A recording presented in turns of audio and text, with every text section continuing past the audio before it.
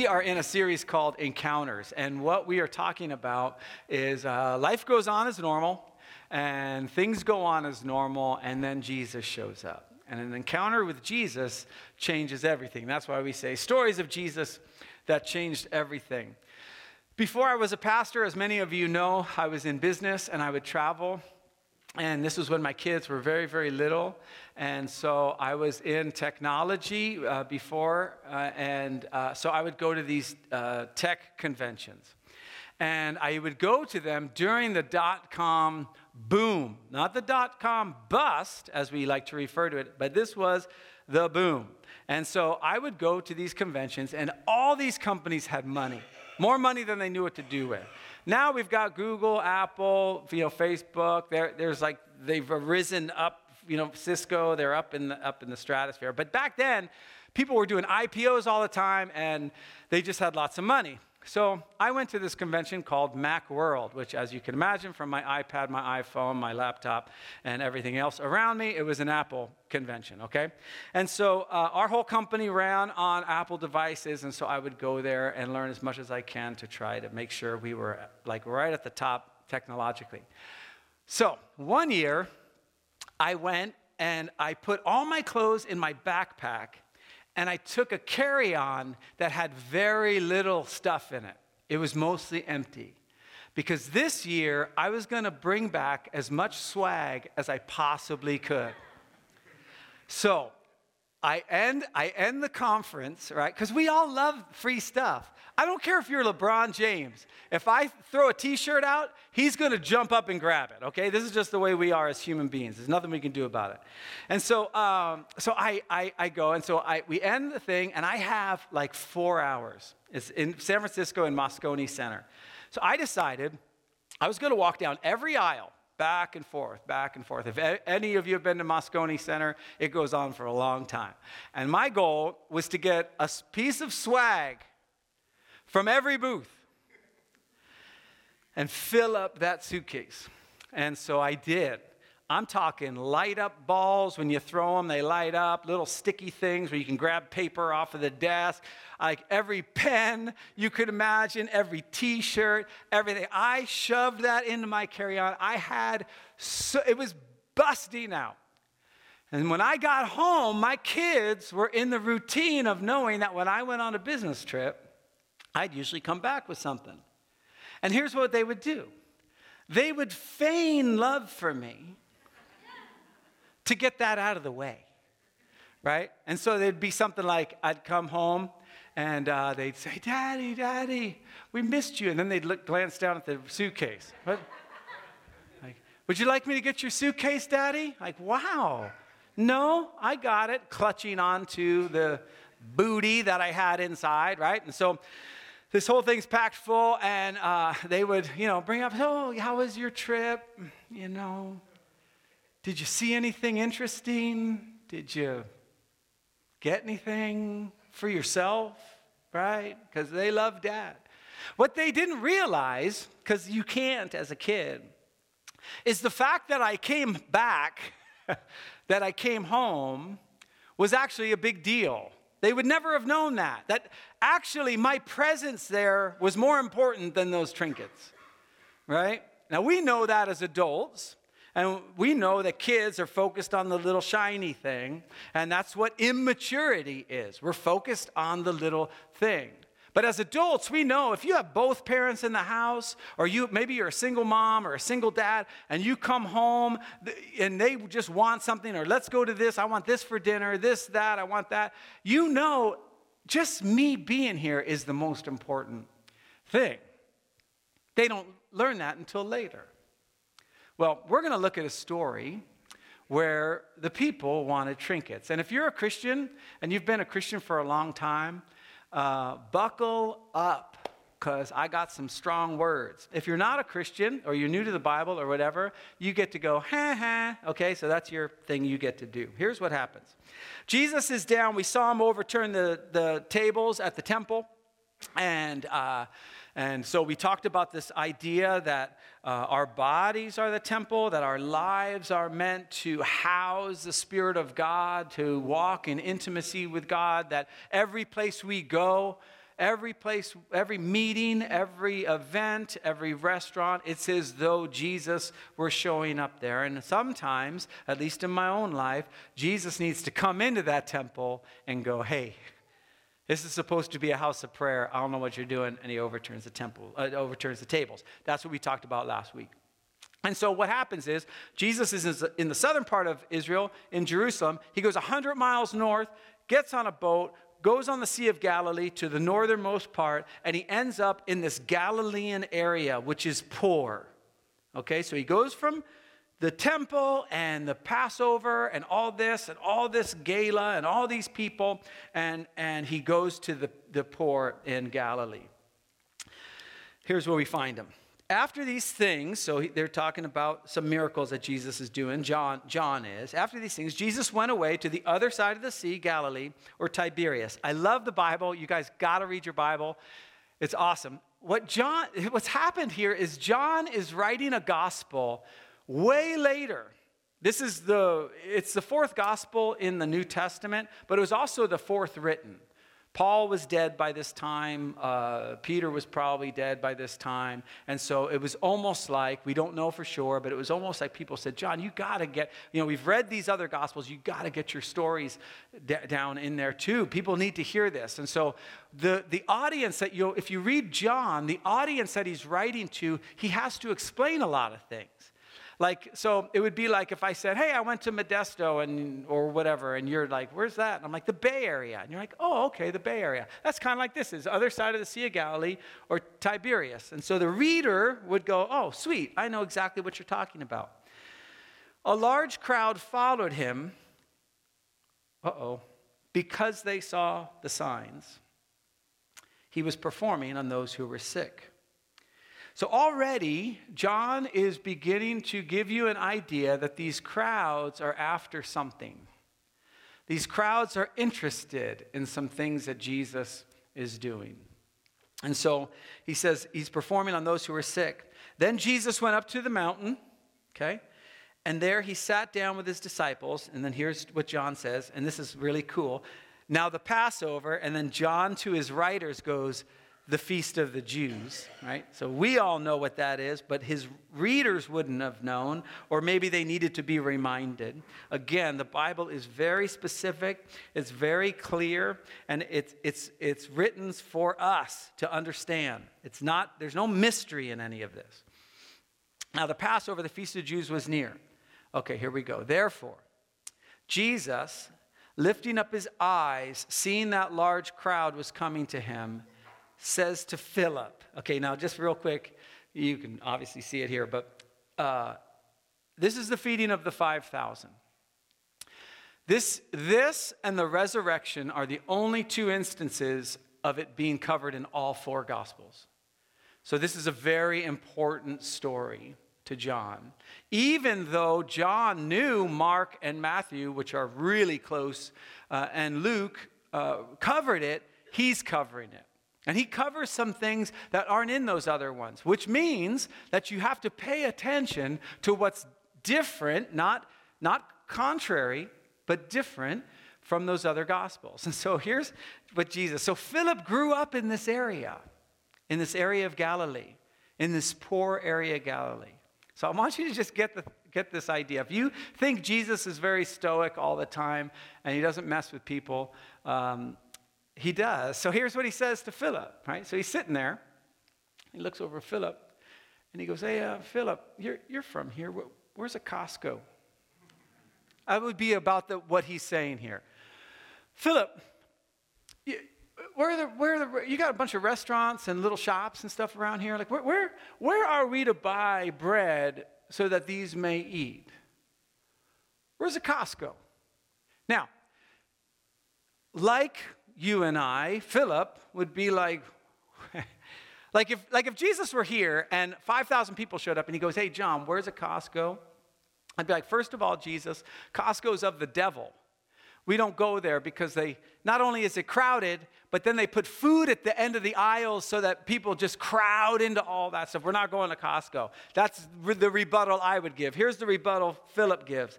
He was saying this, right, to test him. Listen to this. For he himself knew what he was intending to do.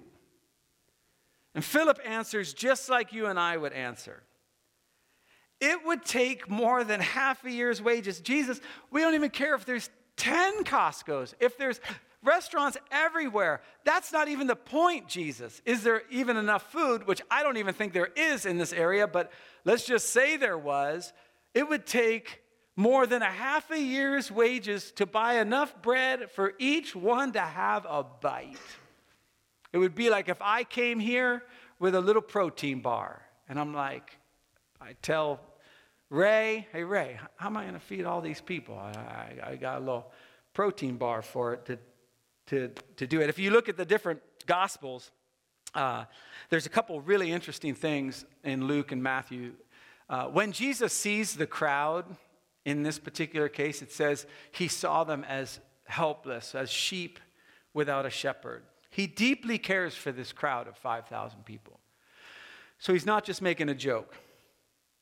And so Peter says this. One of his disciples, Andrew, Simon Peter's brother, said to him, here's a kid, right, whose mom packed him a lunch. Let's steal his lunch, is essentially what they say. Here's a lad who has 5 barley loaves and 2 fish. But what are we going to do with that? What are we going to do with that? Like the fact that John mentions their barley loaves, which was bread for the poor. So it was even poor person's bread. It wasn't even like bread. It was just the lowest. So this little kid, his mom packs him a lunch. He's got a Spider-Man lunchbox. Shows up. Andrew's like, hey, what's in that lunchbox, kid? And he goes, maybe it's a Moses lunchbox. Okay, there we go. It's a Moses lunchbox. And so they go and they open it up, and there it is. And it's like, that's all we have. Now, if they're like me, I would be like, well, look, if this kid brought lunch, then everybody should have lunch, right? Like, Jesus, don't worry about it. It's fine. You know, there's nothing that we're going to do. And actually, some scholars who are try to make excuses for all this stuff, say that people were hiding all their food and they didn't want anyone else to see. And then when the kid brought his out, then everybody brought theirs out. That's just tough good luck with that. It just isn't in the text. There's a lad who has 5 barley loaves and 2 fish, but what are these for so many people? In the scriptures, it also says, in the other gospels, it says this. They come with the problem. This is all we have. And then in the other Gospels, they come with a solution. You know what their solution is? Send them away. Their solution is the same solution I have. I don't have enough, God, for this situation. Just make it stop. Send it away. Just pretend it isn't there. Lord, you know I have no patience for my boss. You understand this. Just send him away. Get him out of here. Make it stop. Lord, you know these neighbors I have, they're always playing loud music. Just send them away. I don't care what happens to them. I hope they win the lottery. Just send them away. Let me just start out with this real quick, just so we're all on the same page, whether you're watching online or you're here right now. You'll never have enough, and Jesus probably won't send it away. That's the reality of being a follower of Jesus. You never have enough, and Jesus is probably not going to send your problem away. Because it's in the realization of that problem and in the navigating of your journey of life, you press into him. He doesn't come with trinkets. He comes with himself. He doesn't come to solve the problem. He is the solution to every problem. You never have enough to figure it out. And he's not going to send it away. Sometimes he does, and it's a miracle. We thank him for that. That is not our expectation as followers of Jesus. There is a lad who has 5 barley loaves. He said, have the people sit down.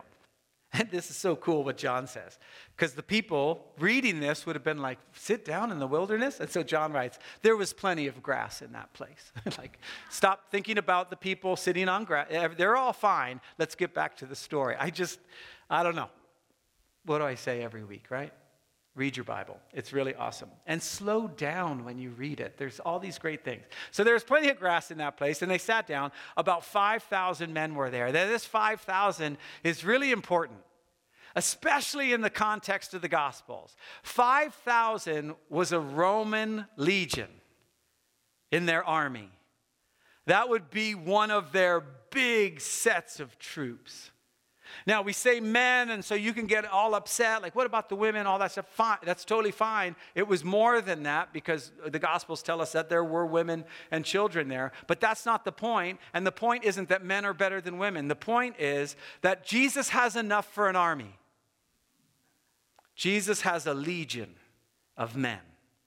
Ooh, so you think about this. It's the Passover, very patriotic event right now. The Passover represented that they were enslaved to Egypt, and at the Passover, they were released from Egypt into the desert to take the promised land, which is where they are now. Then the Romans take it. Well, there's a bunch of stuff that happened, but now the Romans are in charge. But it's the Passover, and there's a sense of our land's being occupied. We got 5,000 right here. And guess what? We don't see it yet. Well, let's go see what happens. All right. So they sit down. There's about 5,000 men there. Jesus then took the loaves, listen to this, and gave thanks. He gave thanks when there was not enough. He gave thanks before it happened. He lived in this realm of total dependence on his heavenly Father. Total dependence. I don't know what happens when he goes to pray alone or whatever. I don't know what happened in this situation.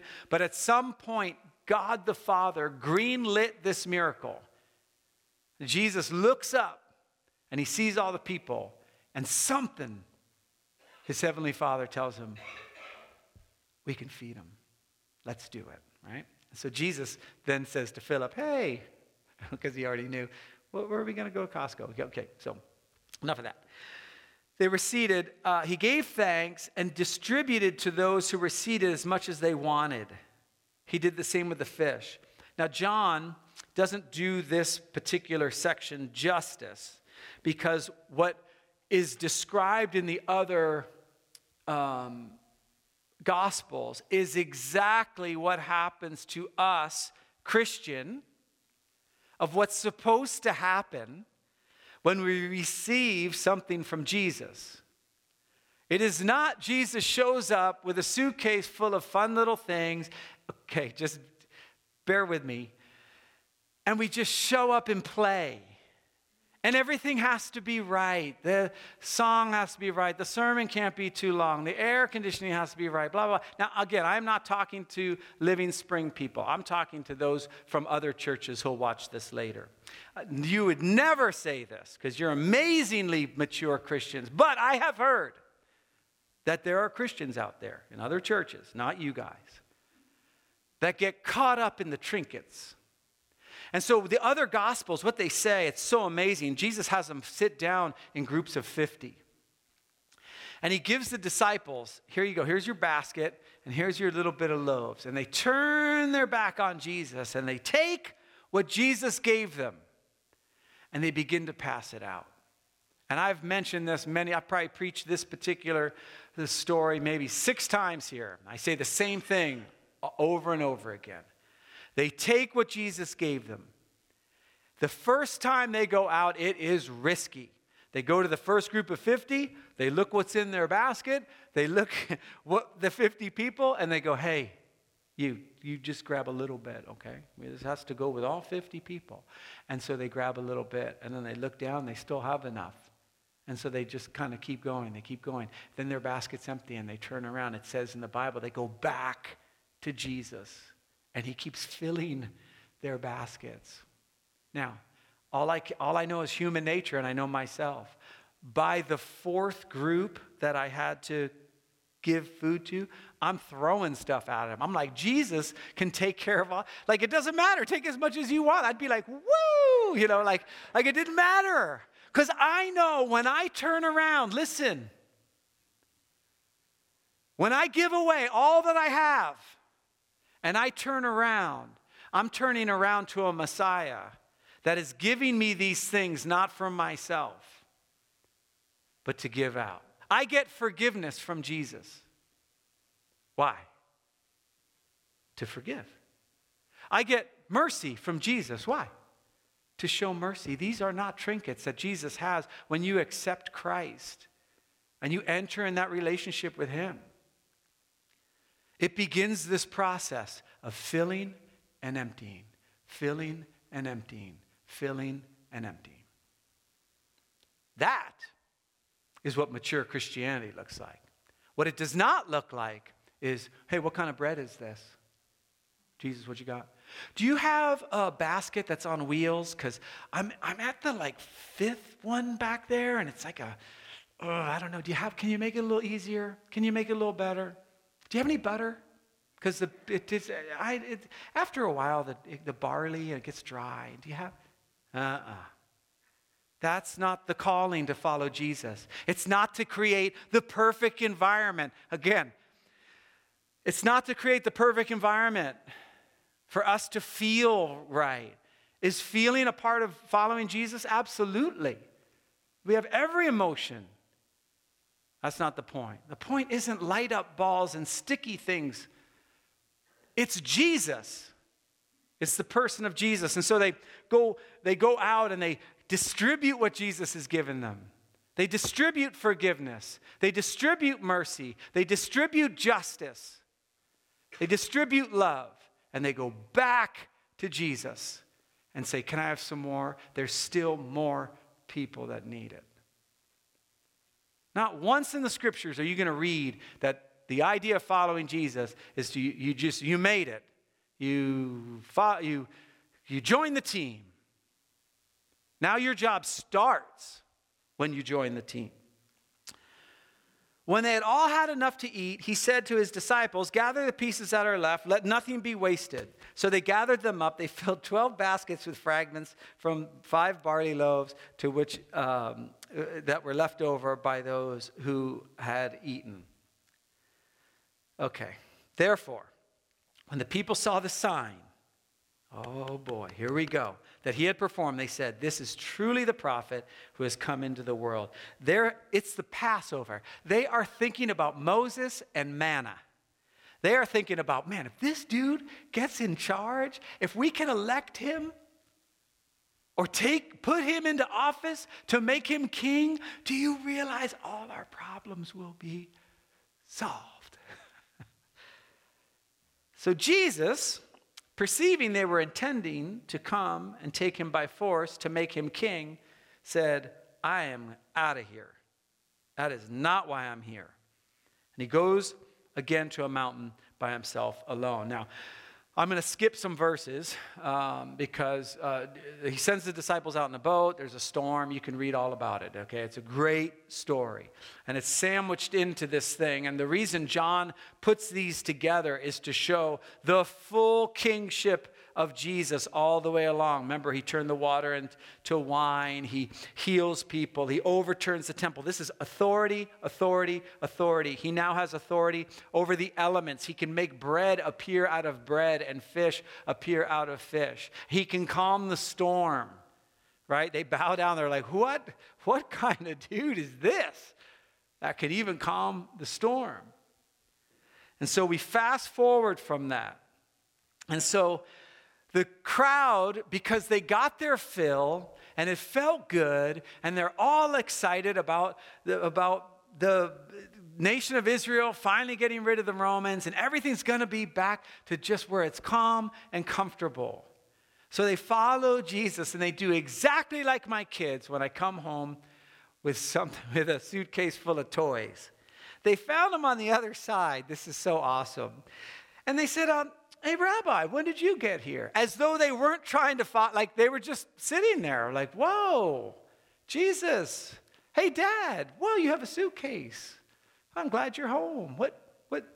What's going on? They try to just, kind of put it along like they were just sitting there the whole time, all 5,000 of them, just wandering together. This is what we do on a Tuesday. All 5,000 of us just go around. They were going to see Jesus. As a matter of fact, Jesus says this in the next verse. He answered them and said, truly, truly.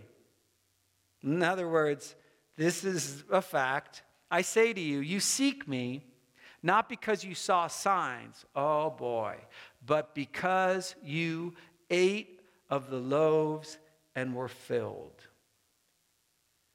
And that is not what we're called to as followers of Jesus.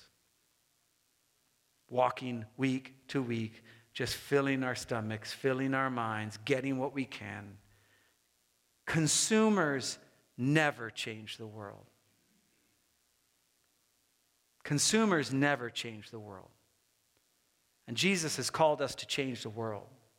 Jesus has called us to change our world, our circle of influence. Jesus hasn't called us to be concerned about things we can't affect. He's called us to change our world, to be the husband, to be the wife, to be the son, to be the daughter, to be the aunt and uncle, to be the teacher, to be the boss that God has called you to be. And oftentimes it is uncomfortable. Oftentimes it is difficult. And yet, our culture tells us, consume, consume, consume, consume. How many stars? How many stars? 2.5 stars. 3 stars. Oh, 5 stars. Jesus never called us to Yelp Christianity, to just consume. Consumers never change the world. They just consume. And they get entitled. And they get lazy. Because you ate the loaves and were filled. Jesus just hits it right on the head. Do not work for the food which perishes, but for the food which endures to eternal life. This relationship with Jesus that we have right now, this eternity that we're experiencing right now. When we die from here, we spend eternity with Jesus. And that is great news. But he has things for us to do now. And it's not consume. We consume to be nourished so that we can give, that we can work. But for the food that endures to eternal life, which the Son of Man will give to you, for on him the Father God has set his seal. Now, this is what's happening with Jesus right now. He does this miracle. He feeds the 5,000. It's like a legion. It's like an army.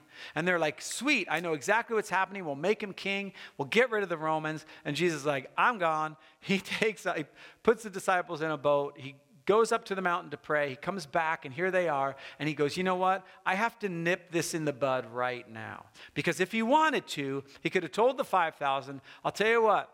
It's a 100-mile journey from where we are to Jerusalem. We're going to stop in every single village, and we're going to recruit men to fight. And we're going to end up in Jerusalem.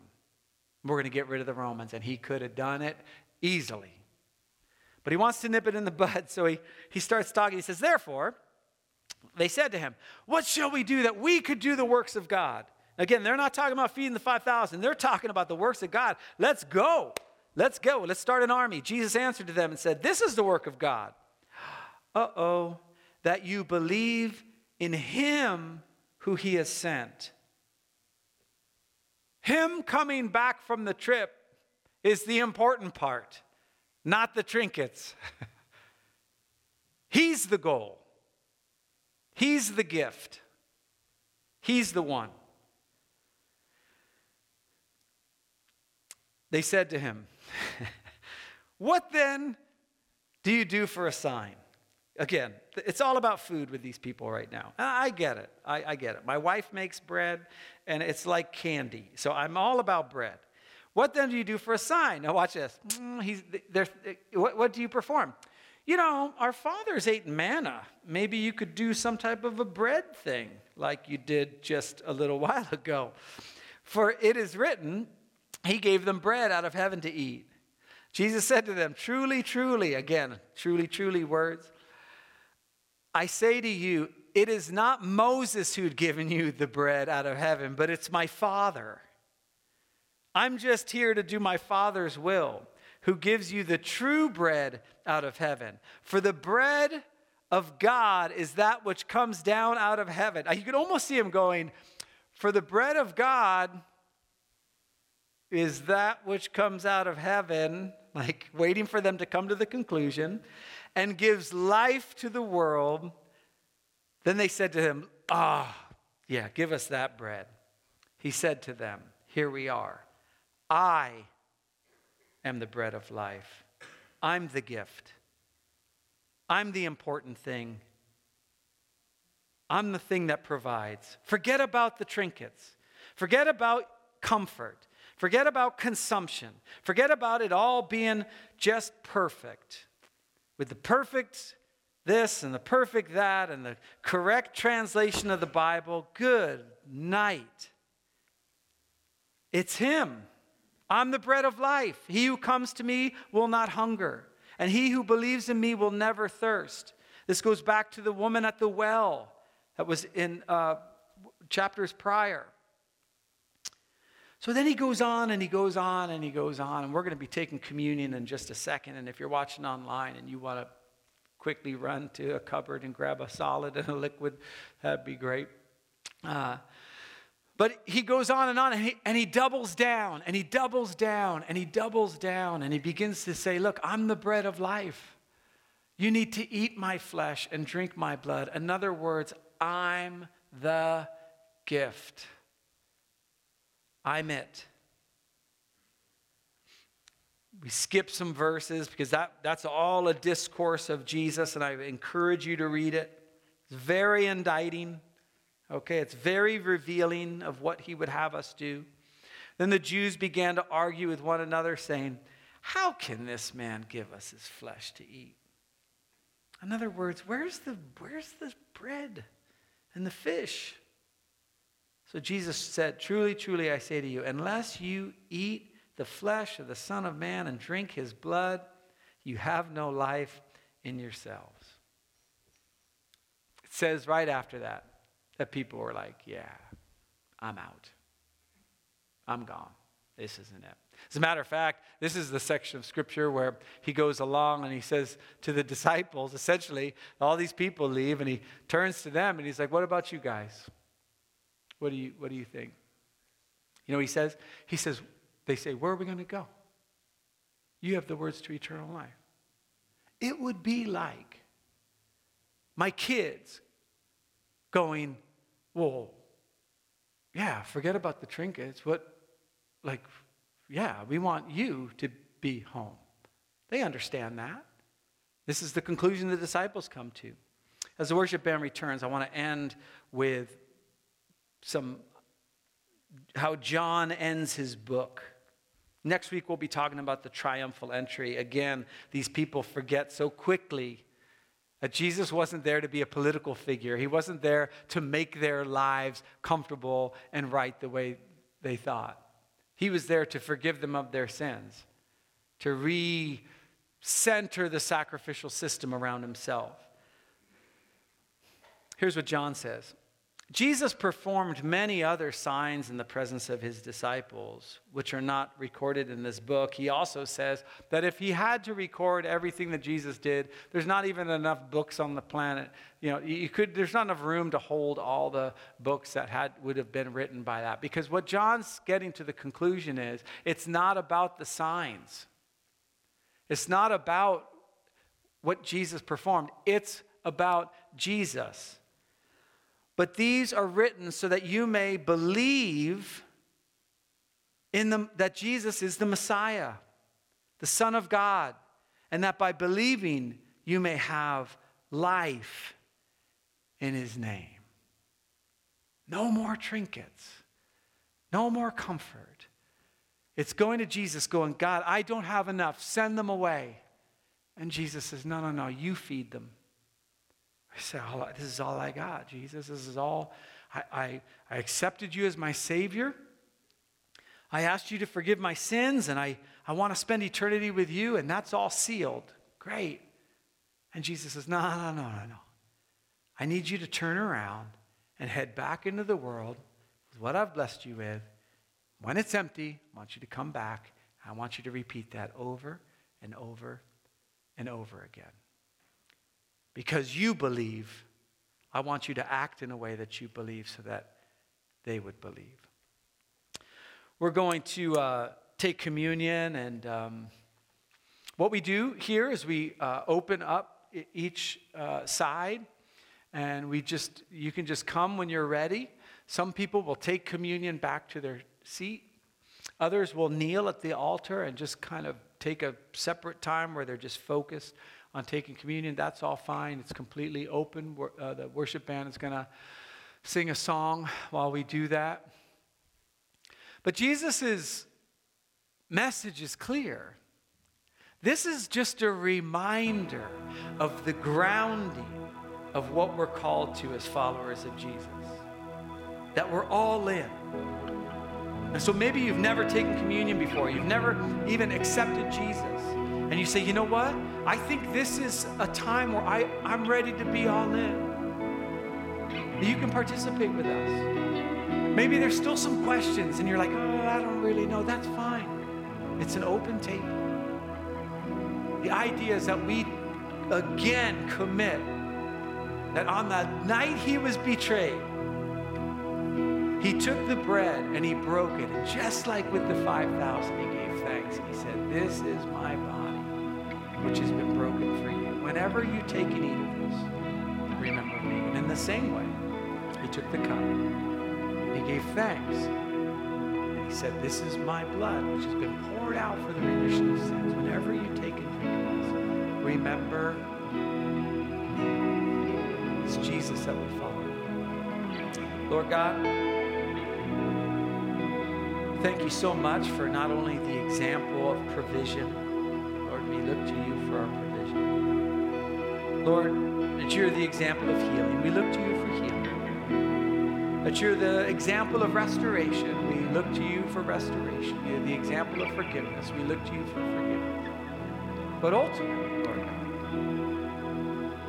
we look to you as Rabbi,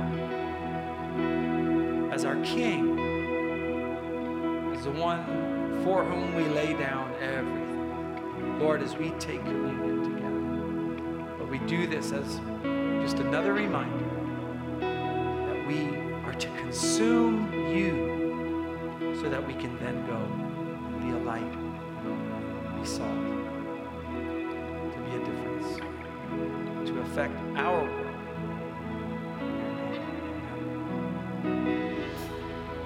If you can, why don't you stand for the blessing?